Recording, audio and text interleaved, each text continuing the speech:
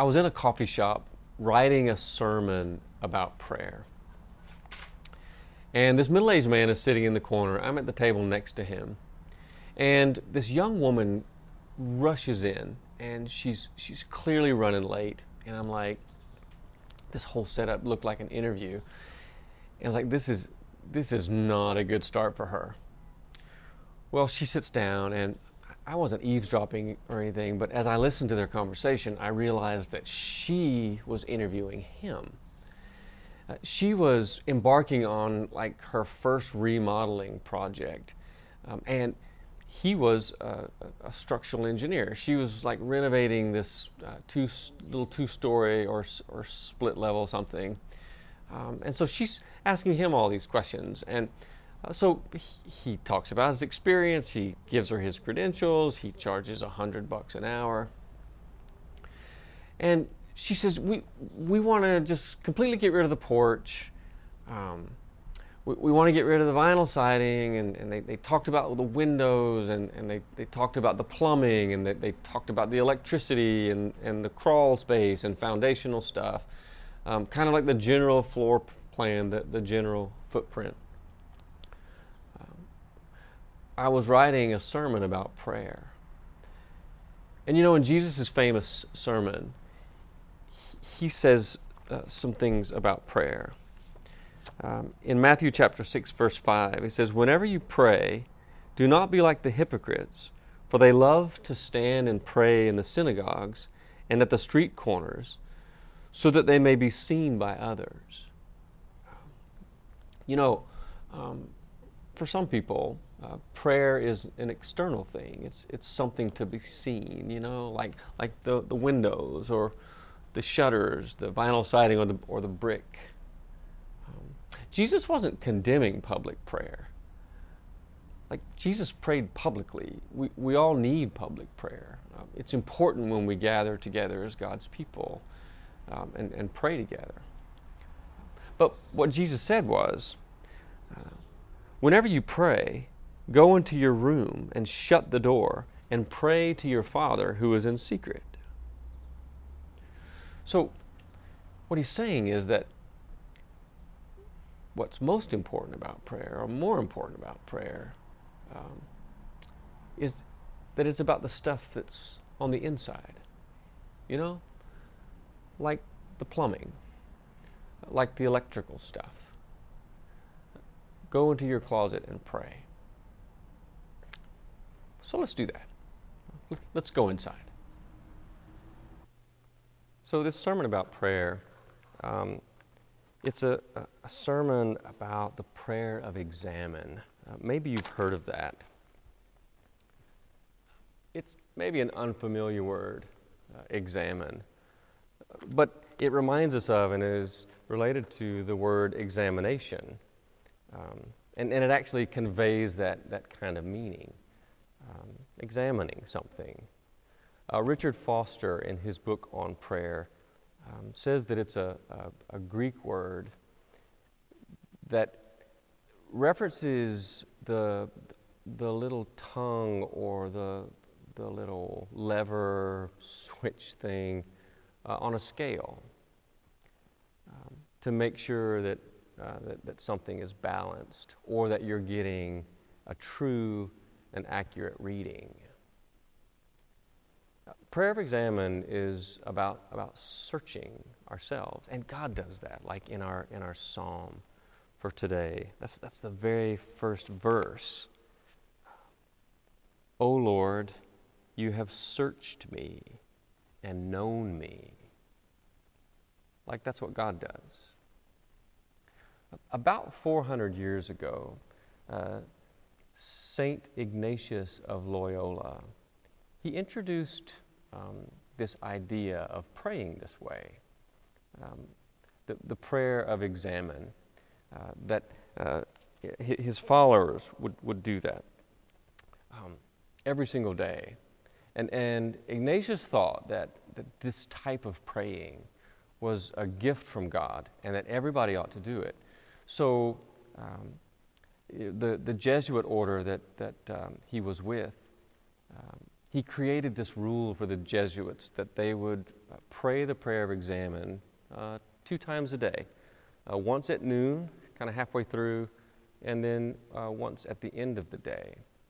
And what the prayer of examen, as he taught it, entails is it's pretty simple. There's 5 parts to it, but it's just this prayerful technique of examining all of the things that have happened in your day, all of the events of your day, and that you kind of review that with God and sense God's presence in that. And so the first one, it's called Become Aware of God's Presence. And that's simply to invite the Holy Spirit into that moment and ask God to show you. Where have I seen you today, God? Sometimes we do that in our small groups. We call them God sightings and stuff. Where did I see God today? Where did I sense God's presence? So like 2 weeks ago, I'm on vacation, and sunrise is a big deal for the Termans at the beach. And last year, my kids gave me a paddleboard for my birthday, which always happens at the beach. So on the sunrise, I'm out on my paddleboard, way out there, and the sun begins to burn the water, and the sky begins to become painted, and all of a sudden I become aware of the deep below me and the vastness of the ocean, and without fail, God seems very present to me. Sometimes the awe and the wonder and the joy is mixed with a little fear of the great white shark that's about to knock me off my board. What are the places in the day where we've seen God? And I think once we start practicing this examine and reflection, that we'll start looking for the presence of God during the day. The second thing is to review the day with gratitude. So gratitude is one of the foundational parts of our relationship with God. And I think it's important for us to notice the small things because God is in the details. So I always start with my family. So of course I start with my wife, Chan. And I think about the things that I'm grateful for. I'm grateful that someone like her actually loves me and chooses to live her life with me. I'm grateful that she's such a hard worker, that she has the courage to do what she does, that she has a heart for helping people. I think about my son Ben, who's in Pakistan. That prayer of gratitude also is attached to technology, which is not always my favorite thing, but I love the technology because it enables me to see Ben's cute smile and get caught up on his life in Pakistan. I think about my son Joey. He just sent me a book last week, The Plant-Based Athlete, because we like to run marathons together, and we know how important our diet is. And anyway, we share the same kind of things like that. He actually is a lawyer, helping people find justice who can't afford justice. And so I give thanks for lots of things there. I think of Claire. Claire just kind of makes life a dance. She's been dancing since she was 2 years old, and she hasn't stopped. And I give thanks to God for that and for her. And Charlie Ross was born with a smile, and he's never lost it. And he'll sit at a piano and he'll fill the room with beautiful music. Think about my dad. You know, my dad still really misses my mom, but he's doing okay. You know, so I express my gratitude to God, and usually tears come, and these tears are my prayer. You don't always need words to express them. Maybe sometimes it's just thanks God. And I know if you're anything like me, I can stay in this place for a long time I give thanks to God for you, my church. I tell so many FUMC stories to people who don't know us. And I feel the tears of joy and pride, really. I thank God for the early morning run in the pouring rain. I thank God for a little piece of wire that I saved because I was able to reuse it and fix my broken watch band. I thank God for the avocado toast, drizzled with olive oil and dashed with salt and pepper and diced tomatoes and onions. It was second breakfast on the rainy run day. The third thing is pay attention to your emotions. And this is one of the things that Ignatius really brought into this, is that be mindful of what you're feeling. Because what Ignatius says is that God will show up in the movements of our emotions. And so just imagine that twice a day, we're spending time thinking about how we feel. Am I happy? Am I elated? Am I bored? Am I disappointed? Am I sad? Am I frustrated? Am I angry? Am I resentful? Am I bitter? Those are all really important clues, I think, as we examine who we are. The fourth thing is choose a feature of the day and pray from it. I thought this was an interesting discipline, so that you just ask the Holy Spirit to direct you to something from that day. And it might be positive, it might be negative, it might be an encounter with another person. And that kind of becomes the place where you sit or where you stand, and allow a prayer to just flow from that context. So, for example, the other day, my chickens laid their first eggs. And although I knew it was kind of time for this to happen, I was totally surprised by it. I opened the little egg hatch check, and there were 3 tiny little eggs. And I was so happy. So if I were to take that moment as my prayers coming out of that, there's all kinds of things that could happen. There could be the joy of finding eggs. There could be the wonder at creation that these chickens cackled out these eggs. There could be confusion at why they're so small. I could be afraid that my chickens are sick. But then I could think about what these eggs could go to, and that could lead me to a prayer for people who are hungry, and so on. But that's kind of the idea with that one. And then the fifth one, the fifth thing is praying for the future. To spend some time thinking about what tomorrow is going to bring. You know? When we think about what's ahead, do we feel excited? Is it uncertain, doubtful? Are we anxious? Are we afraid? And so we just ask the Holy Spirit to be with us, to guide our thoughts, to give us wisdom, to give us strength, maybe, for the challenges that are ahead.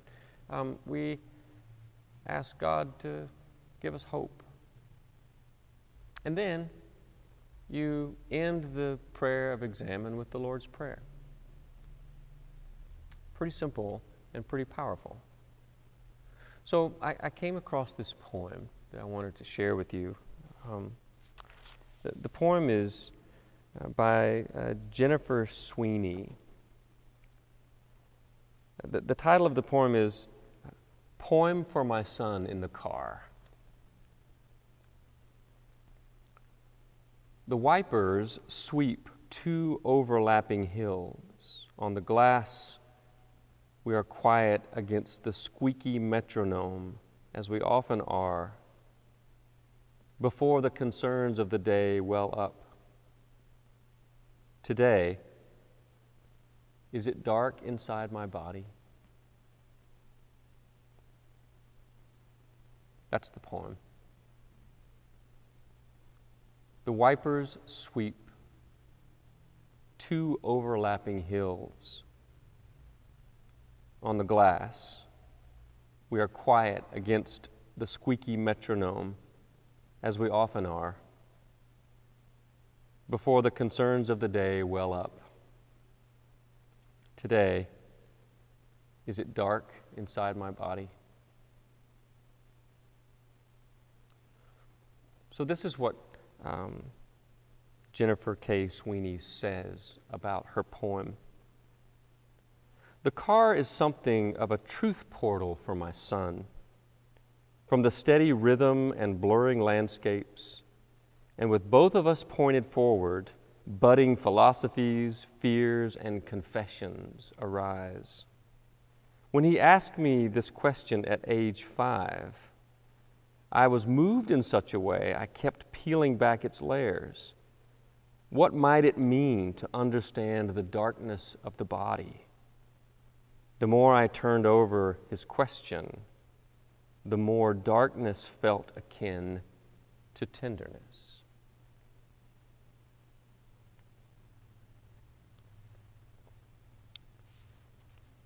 Our text for today.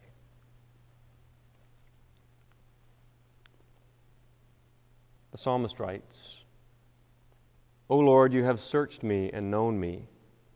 You know when I sit down and when I rise up. You discern my thoughts from far away. You search out my path and my lying down, and are acquainted with all my ways. Even before a word is on my tongue, O Lord, you know it completely. You hem me in behind and before, and lay your hand upon me. Such knowledge is too wonderful for me. It is so high that I cannot attain it. Where can I go from your spirit? Or where can I flee from your presence? If I ascend to heaven, you are there. If I make my bed in Sheol, you are there. If I take the wings of the morning and settle at the farthest limits of the sea, even there your hand shall lead me, and your right hand shall hold me fast. If I say, surely the darkness shall cover me, and the light around me become night, even the darkness is not dark to you. The night is as bright as the day, for darkness is as light to you. Search me, O God, and know my heart. Test me and know my thoughts. See if there is any wicked way in me, and lead me in the way everlasting. Let us pray together. Our Father, who art in heaven, hallowed be thy name. Thy kingdom come, thy will be done, on earth as it is in heaven. Give us this day our daily bread, and forgive us our trespasses, as we forgive those who trespass against us. Lead us not into temptation, but deliver us from evil. For thine is the kingdom, and the power, and the glory forever. Amen.